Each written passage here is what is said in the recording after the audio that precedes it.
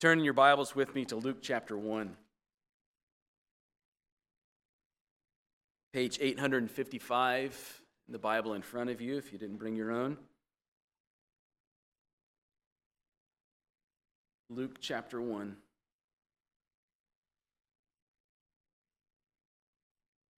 I'm going to begin in verse 26, and we'll go to verse 38. This is the word of God.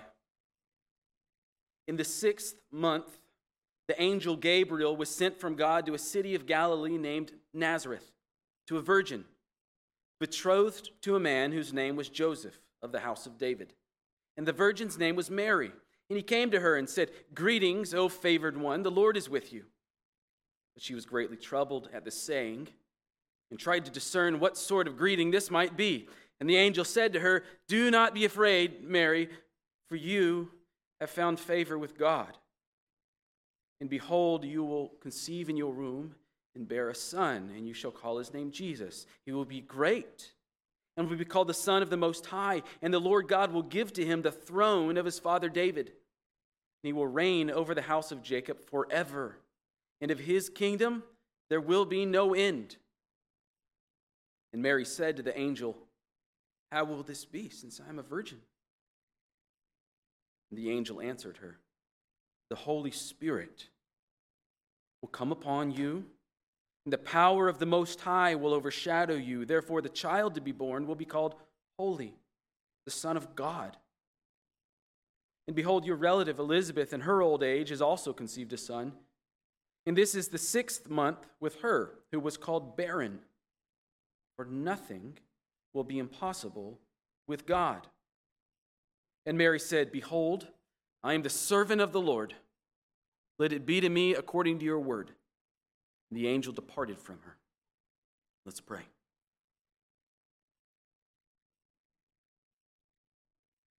Lord, it's summer. And we know that for many, this isn't just a dry season. This is a dry season spiritually as well. With all the distractions of vacations and things to do, we can grow dry in our faith, Lord.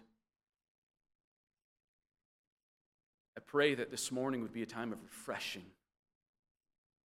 As we turn our eyes to Christ, be reminded of who he is and what he's come to accomplish. Lord, restore us. For those whose faith has wandered, would you restore them? For those who have trouble believing your miracles, Lord, would you give them faith? Lord, as we look to your word, would you remind us of the mystery of Jesus, one who was conceived by the Holy Spirit, born of the Virgin Mary, the one who is truly your eternal Son and who is truly a man just like us. Lord, help us to trust in this Jesus above all else. Help our faith to be rooted strongly in him. Give us faith today. In Christ's name, amen.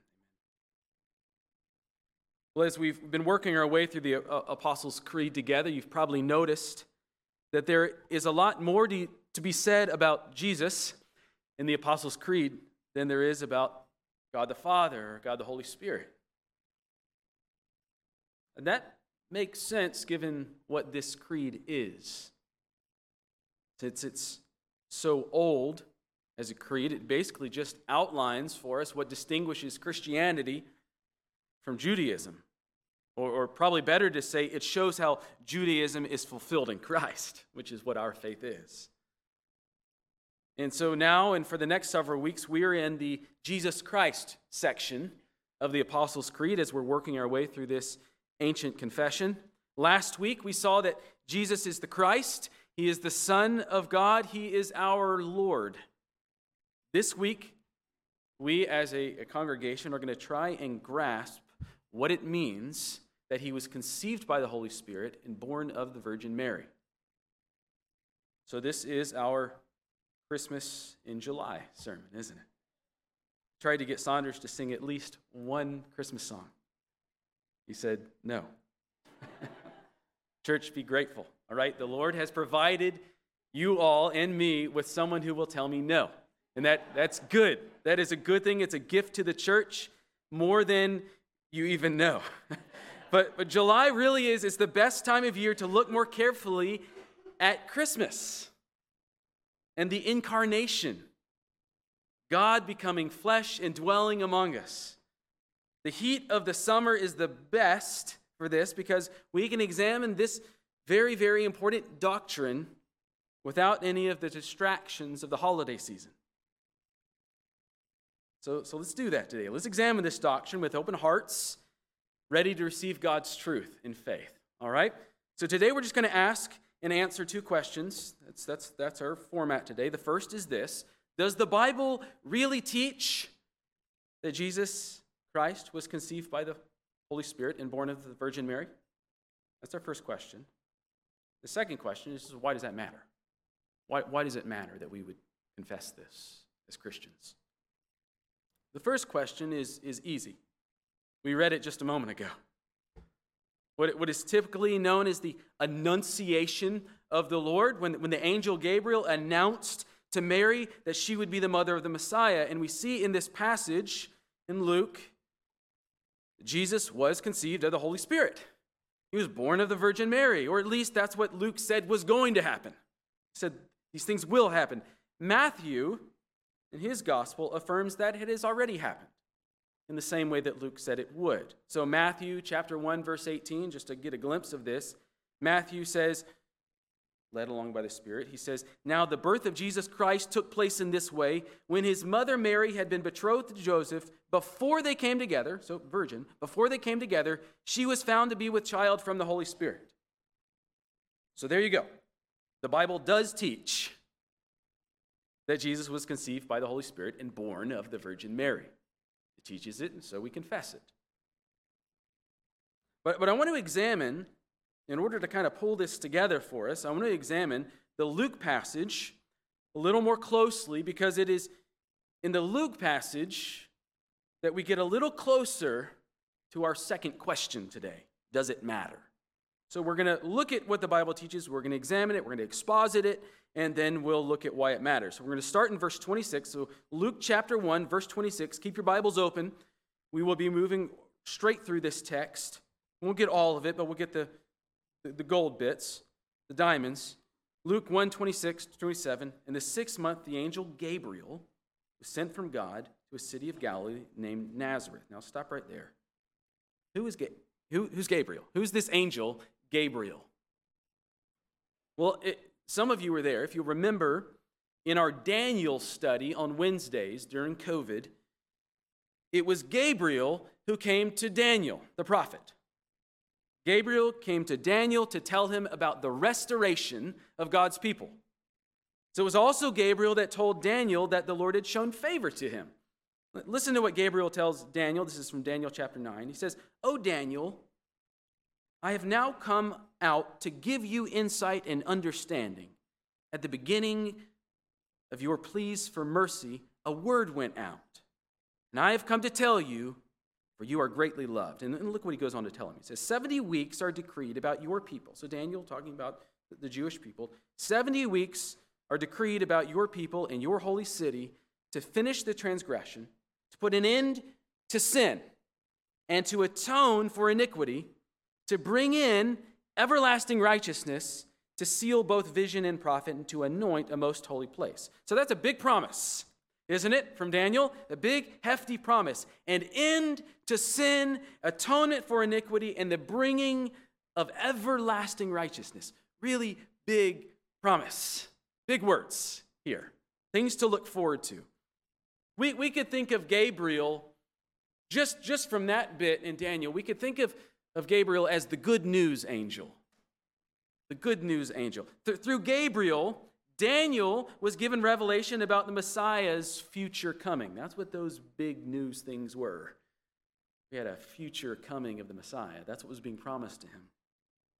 And Messiah's coming is the good news. That's the gospel. And then the next time we hear from Gabriel, or we see Gabriel in the Bible, is not any time else in the Old Testament. So we go from Daniel all the way to Luke. And at the beginning of Luke, Daniel goes to John the Baptist's dad. Not his dad yet, but he will be. And he's going to tell this man, Zechariah, of John's coming. John is the prophet who will come from Zechariah and his wife. John the Baptist is the one Gabriel tells Zechariah. He will turn the hearts of Israel back to God and prepare the way for the coming of the Lord. So John is the forerunner of the restoration. Daniel heard about it from Gabriel. John's dad heard about it from Gabriel. And then through Gabriel, Mary is given revelation here in our text about how her child would be the Son of God, the promised Messiah. Again, what is this? It's good news. Messiah is coming. That's why I say Gabriel's the good news angel. If Gabriel shows up to you, that's good. Rejoice, okay? Don't be afraid. He's bringing good news.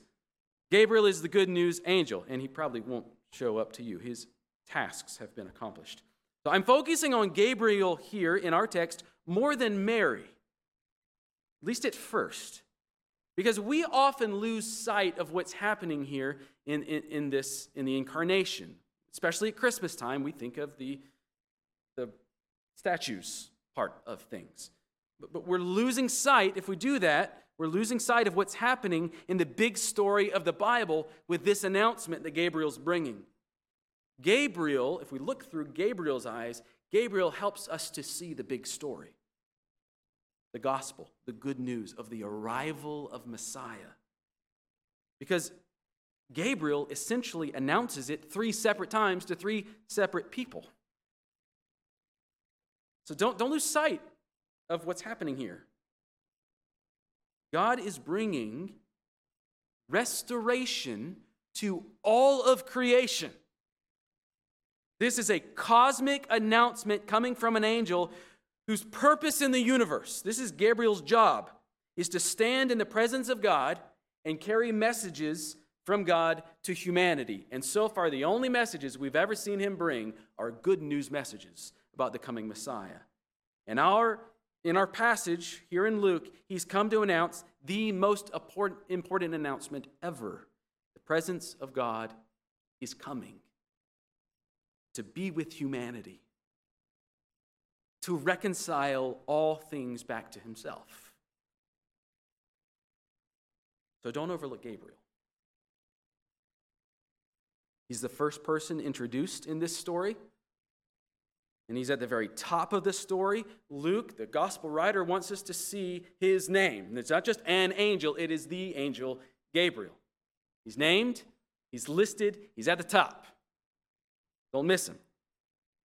The second most important aspect of this passage, especially when we're thinking about the coming Messiah, is the geography. And so Luke puts this next. So you have 6-month angel Gabriel, city of Galilee, or the city of Nazareth in Galilee. Do you see that there in verse 26?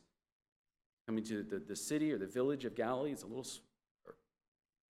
a city in Galilee named Nazareth. It's hard to get straight. What's significant about this is its insignificance. So this isn't Jerusalem.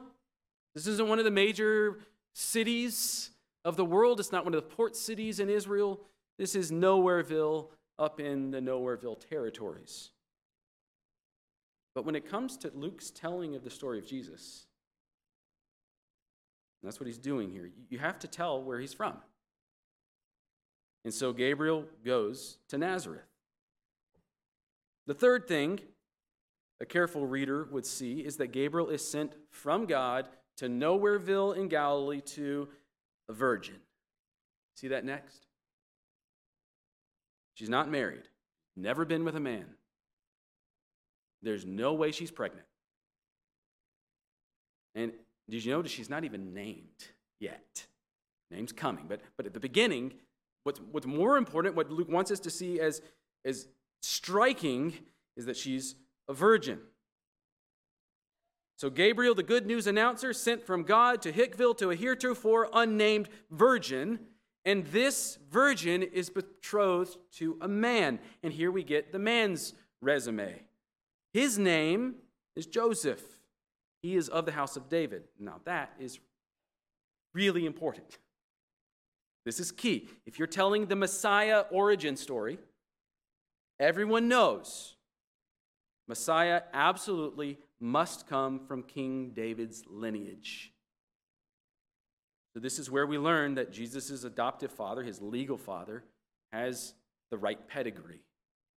He's got to be from King David. Joseph is from King David. Joseph is to be his adoptive father.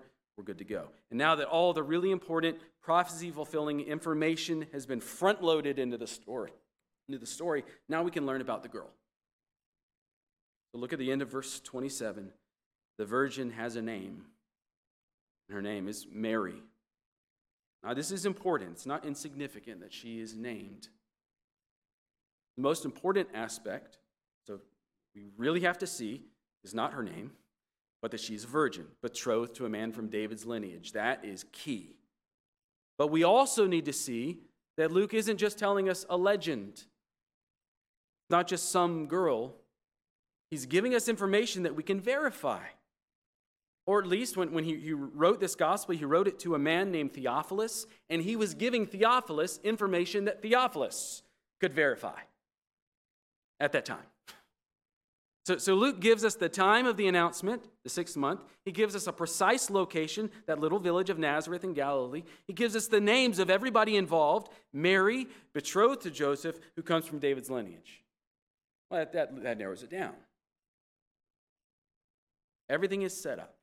Right, so that's the framework of the story, and now we get the announcement. Let's look at the announcement. Starting in verse 28, Gabriel says, "Greetings, O favored one, the Lord is with you."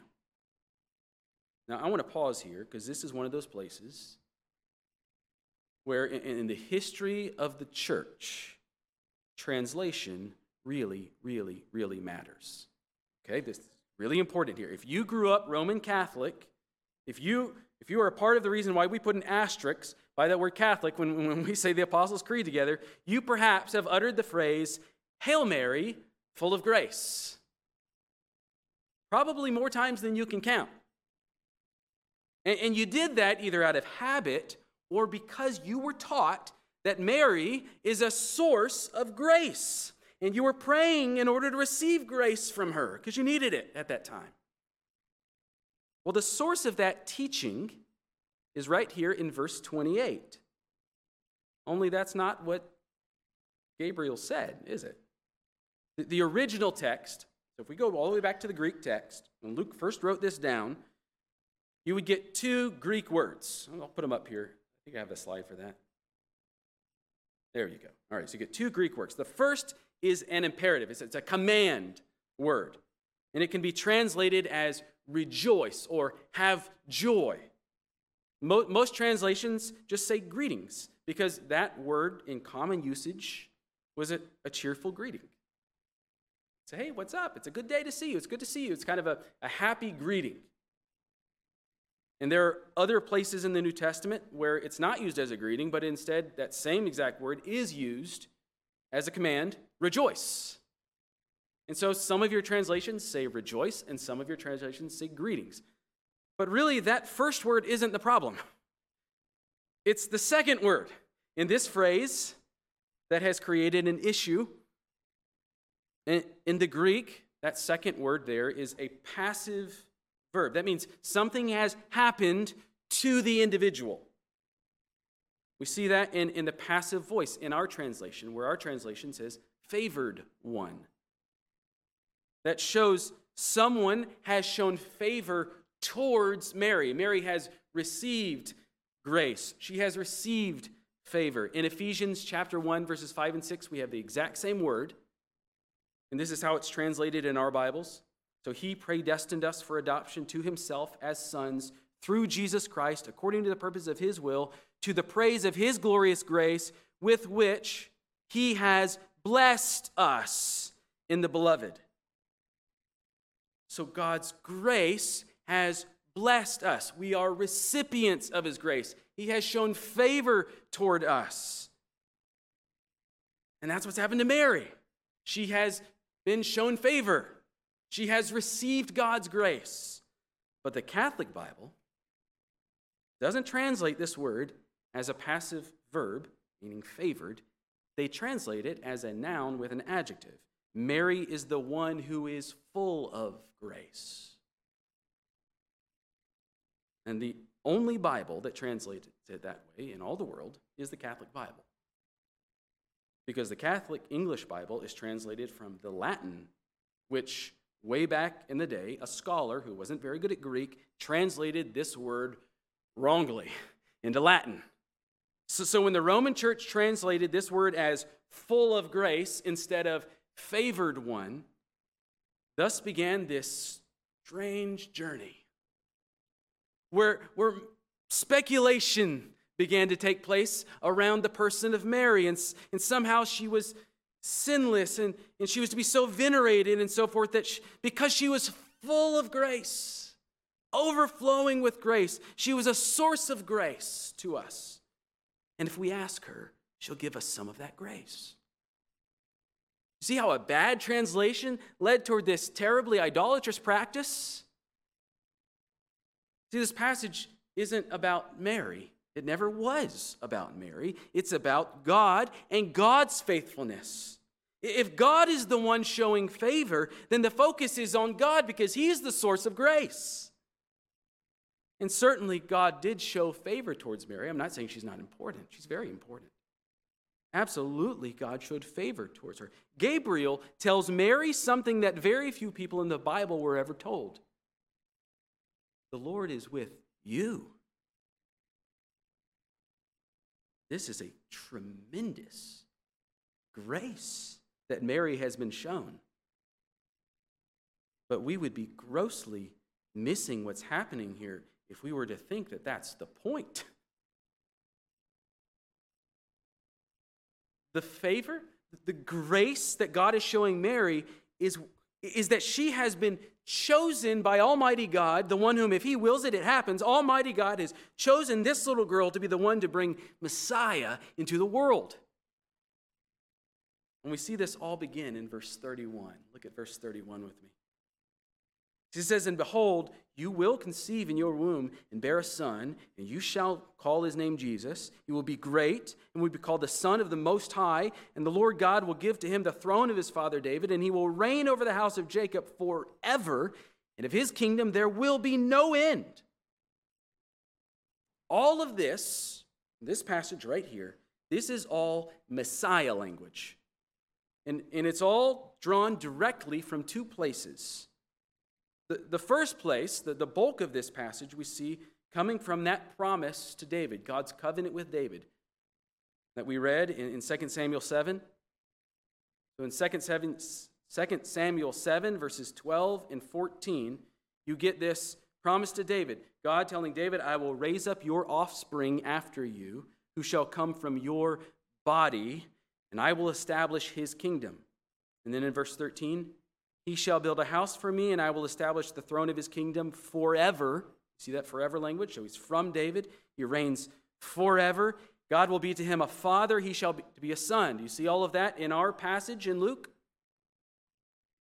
You get God as a father to the Messiah. The Messiah will be a son. It's a forever kingdom. The second Messiah passage that Gabriel is quoting here is from Jacob's blessing to his son Judah, way back in Genesis. So in Genesis chapter 49, Jacob, the patriarch, Israel, he's giving his final blessings to his sons, and he tells Judah, "Judah, your brothers shall praise you. Your hand shall be on the neck of your enemies. Your father's sons shall bow down before you." Your father's sons shall bow down before you. And then look at verse 33 in our passage. "He will reign over the house of Jacob." All right, so Jacob giving the blessing. The son who comes from Judah's line will be the one who rules. Start to see this? So this descendant of David, who is a descendant of Judah, will reign over the house of Jacob. He is Israel's anointed king. Everything Gabriel tells Mary comes directly from the promises of who Messiah will be. And this is all very human language. It's exalted language, but it's human. It's showing how important Messiah's role will be. He will be the one who, like David, establishes God's kingdom on the earth. David was human. And his offspring, the promise said that he would come from your body, David. That's a fleshly promise, a human promise. David's offspring, Judah's offspring, would be the king. And he was expected to be human just like David was. But Jesus, the son of Mary, the promised son of David, isn't just human. We don't just have verses 31, 32, and 33. We also have verse 34. So we wouldn't know from this passage, if it weren't for what happens next, that Jesus is also God. So Gabriel comes to Mary. Gabriel gives Mary this promise, and Mary could have just said, okay. But she didn't. Bless Mary. Mary's ignorance brings us a blissful revelation. Look at verse 34. Mary asked the question, how will this be since I'm a virgin? Now, if we didn't know, it seems like Gabriel could have just said, oh, well, this will happen after you marry Joseph. Right? And you two have your first kid together. Right? Messiah had to come from David's line. Joseph is in David's line. Up to this point, no one really knew for sure that Messiah had to also be divine, although the apostles are teaching us that he did. But up to this point, that was kind of unclear. The expectation of Messiah at this point was that he would have a really great big kingdom, a kingdom like David's kingdom, only more powerful, more worldwide, and longer lasting. But in response to Mary's question, Gabriel did not say, it's okay, Mary, Joseph will give you a son when you consummate your marriage. That's not what happened. Gabriel said something absolutely unheard of and unexpected. Something that should immediately cause us to rethink who this Messiah would be. Look at verse 35. The angel answered her, the Holy Spirit will come upon you. The power of the Most High will overshadow you. Therefore, the child to be born will be called Holy, the Son of God. That's divine language. Now, this overshadowing of the Holy Spirit that's supposed to happen to Mary, that did happen to Mary, this hasn't really happened up to this point to a person. But it has happened. Most importantly, this happened at creation. So look back at Genesis chapter 1, verse 2. I'll put it on the screen for you. You don't have to flip there. Genesis 1, 2. The earth was without form and void. This is the very beginning. After God created the heavens and the earth, this is the description of what takes place. The earth was without form and void, and darkness was over the face of the deep, and the Spirit of God was hovering over the face of the waters. So you have the Spirit of God, the power of the Most High. He's overshadowing the unformed earth. And then what happens next is creation begins to take place with every word of God. Every word of God. Let there be, let there be, let there be. And there was, and there was, and there was. You have a very similar dynamic here with Mary. Mary's womb is analogous to, like the unformed waters of the first creation. There's no life in Mary's womb. She's not been with a man. She's a virgin. Unformed womb. There's no life, but there will be. And what will be is the refrain of this entire passage. You will conceive and bear a son, and he will be great. The child to be born will be holy, Son of God. Nothing will be impossible with God. You see all the will be's? God speaking these things into existence. This will happen. Let there be light. And there was. These things will happen. And what does Mary say? Let it be. Look at verse 38. In response to all that will be, in verse 38, Mary says, let it be to me according to your word. It's as if Mary is those waters of the unformed creation abiding by God's command and saying, yes, Lord, let your word bring forth the beginning of the new creation in me. And that's what happened. The eternal Son of God became man inside the womb of Mary by the power of the Holy Spirit. And it all happened according to the Word of God. That is why we confess together as a church, and why the Church of Christ has confessed for generations and generations and generations. He was conceived by the Holy Spirit and born of the Virgin Mary. We confess that because that's what the Bible teaches. Now, a couple caveats before we continue. This was not a sexual union between the eternal Father and Mary. I would not have to say that if the cults weren't saying that. Right? But since they're teaching that in some cases, just have to remind you, that's not what's happening here. Nor is it right to say that the Spirit is Jesus' Father. All right? Even though he was conceived of the Holy Spirit, we do not say that the Spirit is Father to Jesus. That's getting all our Trinitarian categories completely thrown out of whack.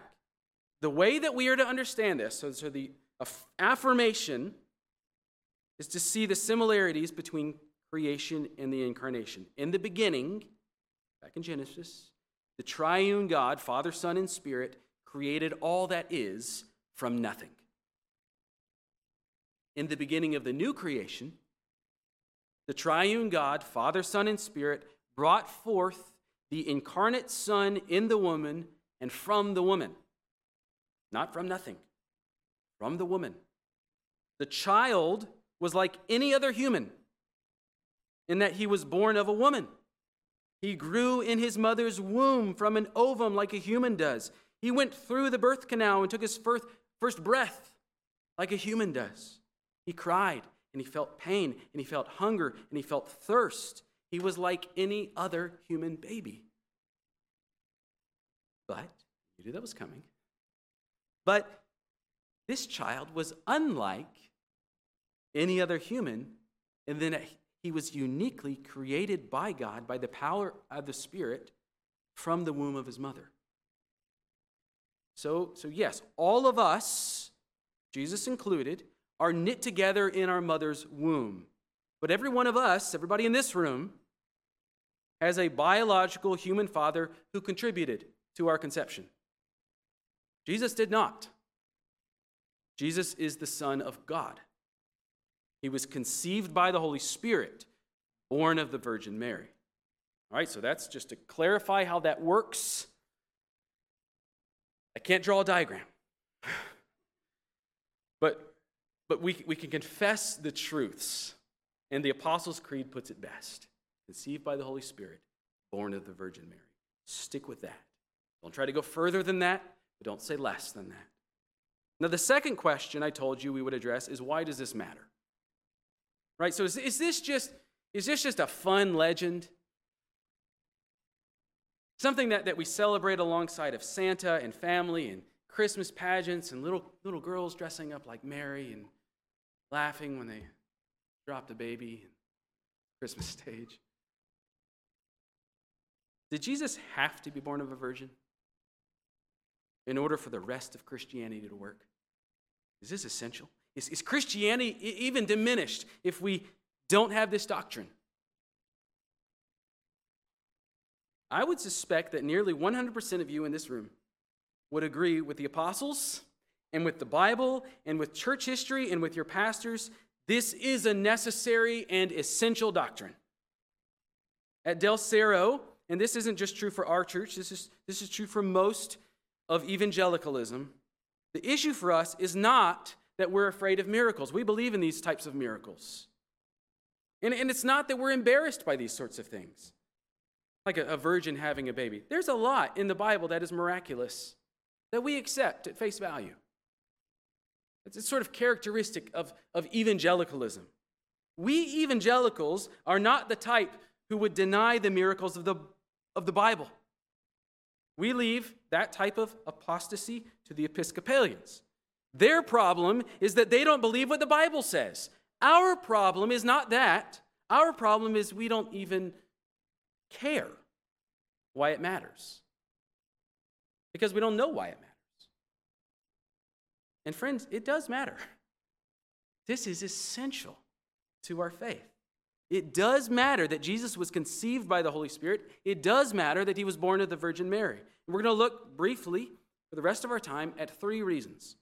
Three reasons why this matters. The first is this, Messiah. I'm just going to put it in single words if you're taking notes. First is Messiah. Second, new creation. We've talked a little bit about those. And the third one is, this is just the way that God works.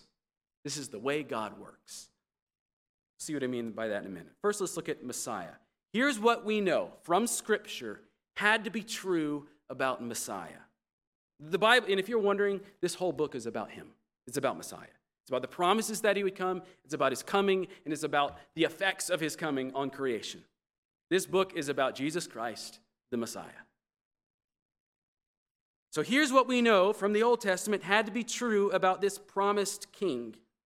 And it goes all the way back to Genesis 3:15, our first promise. Genesis 3:15 says that the offspring of the woman would bruise the head of the serpent. That's a messianic promise. It's a Messiah promise. There would be some human child whose identity was somehow more closely tied with the woman than with the man, and that child of a woman would ultimately defeat Satan and his work. There was also a promise to Abraham.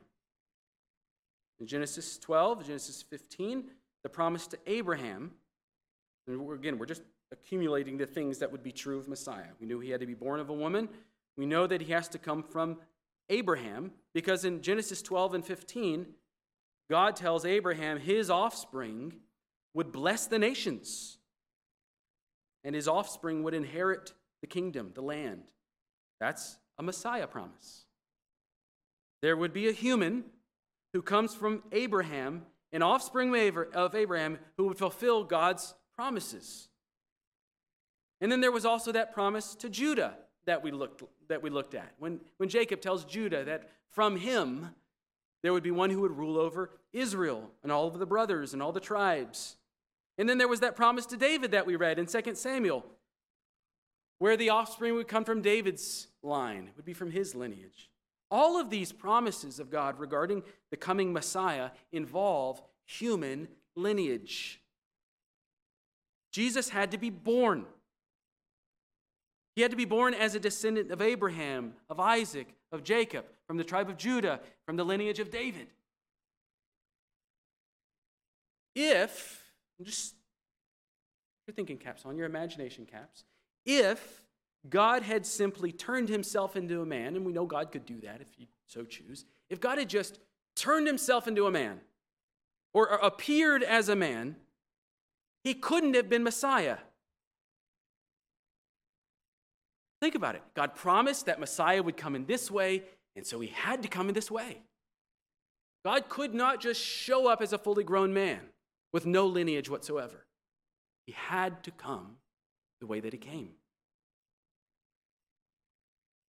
through a human lineage. But because Messiah also, and we're going to look at these promises later on as we move our way through the creed, Messiah also had to bring atonement for sins, as we saw in Daniel 9.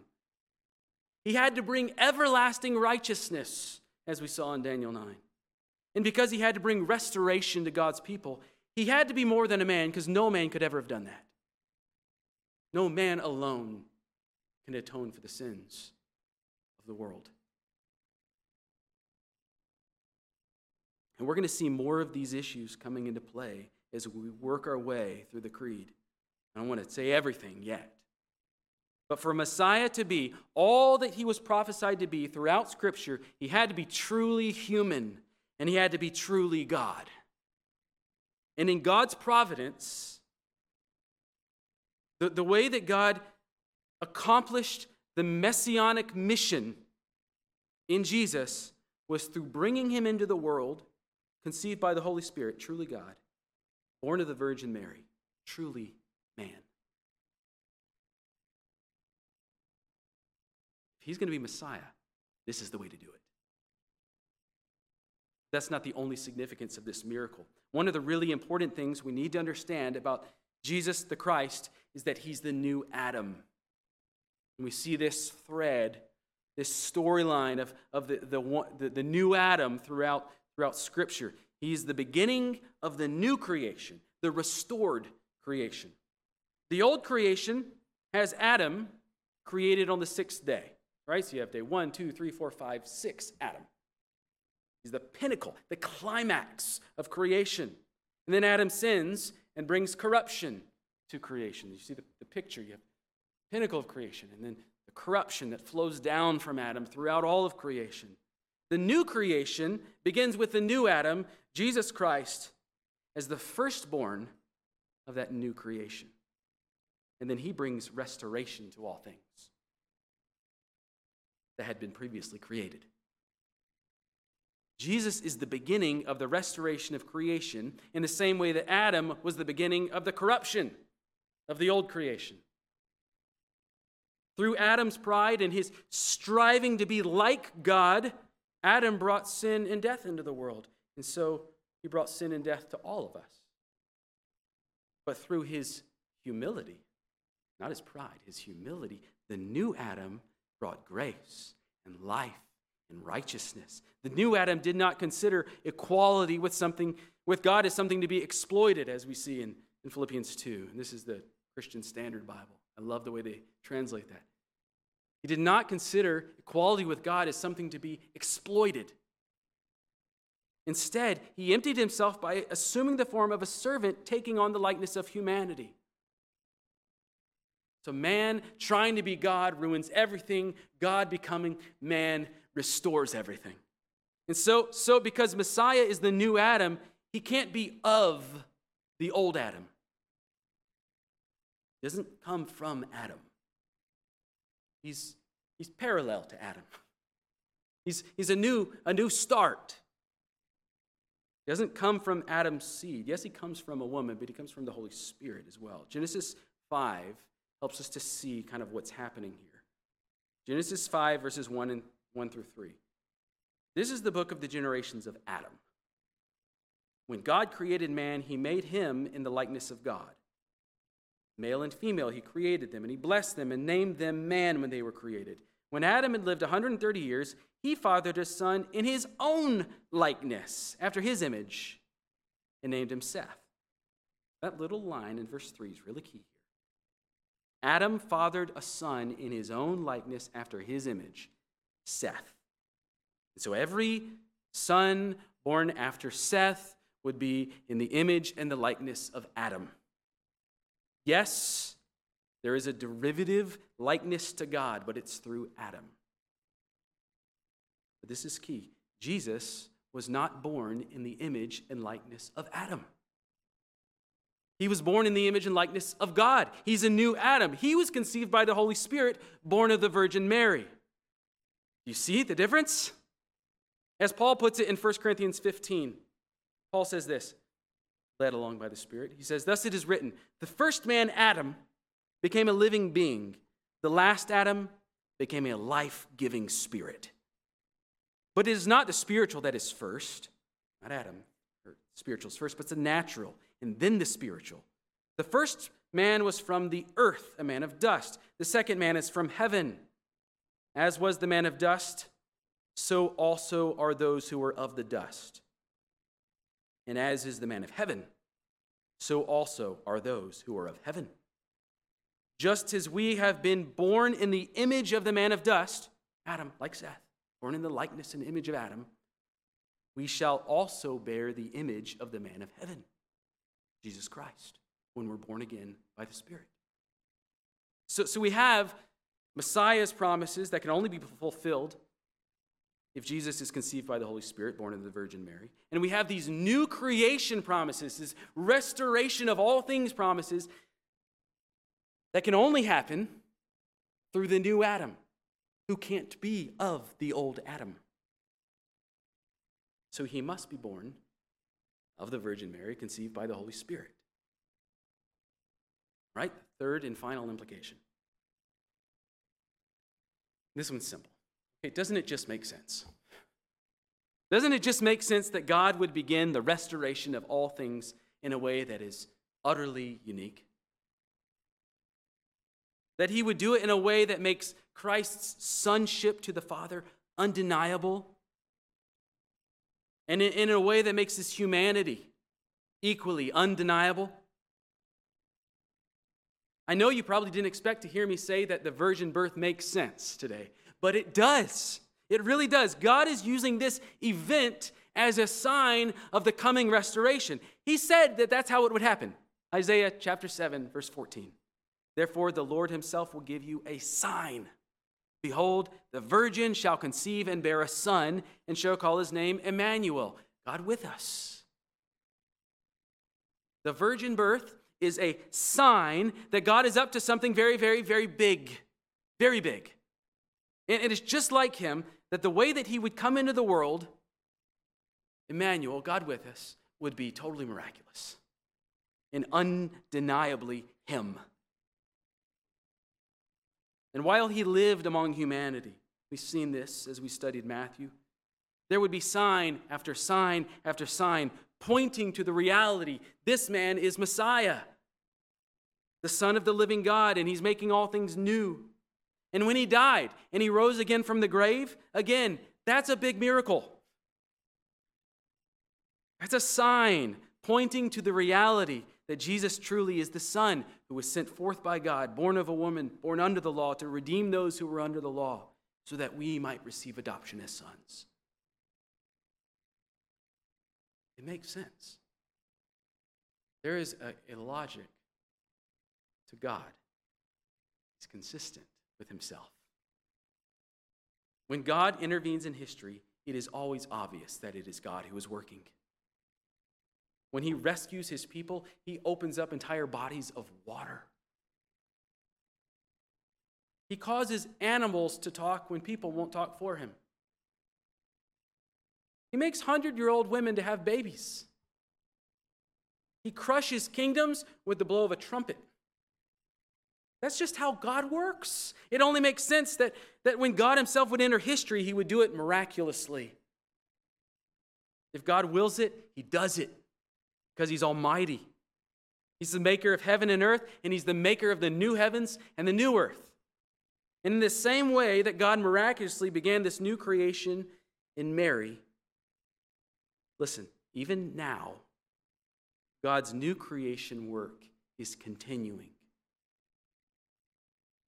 Through Christ's work, God is redeeming humanity. He's reconciling fallen Adamic humanity. All who are born of Adam, by God's grace, he's bringing into Christ. And here's where I want us to look back at Mary as our last word today as we close. In our passage in Luke, Gabriel came to Mary, and he did not once ask her for her permission for what was about to happen, did he? There was no question of whether or not she would yield to what God would do in her. What Gabriel came to tell Mary was grace, grace, grace, grace, grace. God has shown you grace. He has privileged you. He has favored you. He was telling her what she would have the privilege to take part in, to bring Christ to the world. And what was Mary's response? Behold, I am a servant of the Lord. You want to really translate that? I'm a slave of the Lord. We're a little gentle in our English sometimes. She said, I am a slave of the Lord. Let it be to me according to your word. See what Mary is saying? She's saying, I'm here to be servant to you, Lord, a slave girl to you. I will do whatever you require of me. Let it be according to your word. Listen, the way that God is bringing restoration to all things, even now, the way that God is reconciling the world to himself is through Christ still. And he does that by causing us to be born again, by the Spirit entering into us. By the Spirit's power, we're born again into Christ. We are born of Christ by the Spirit so that we may bring Christ to the world. So what should our response be? This is where I'll say, let's be like Mary. Our response should be that of Mary. Lord, let it be. I am a slave of God, a servant of God. My very being is for your purposes, God, for your glory, God. May God bring Christ to the world through me. May the new creation continue in me. Let it be according to your word.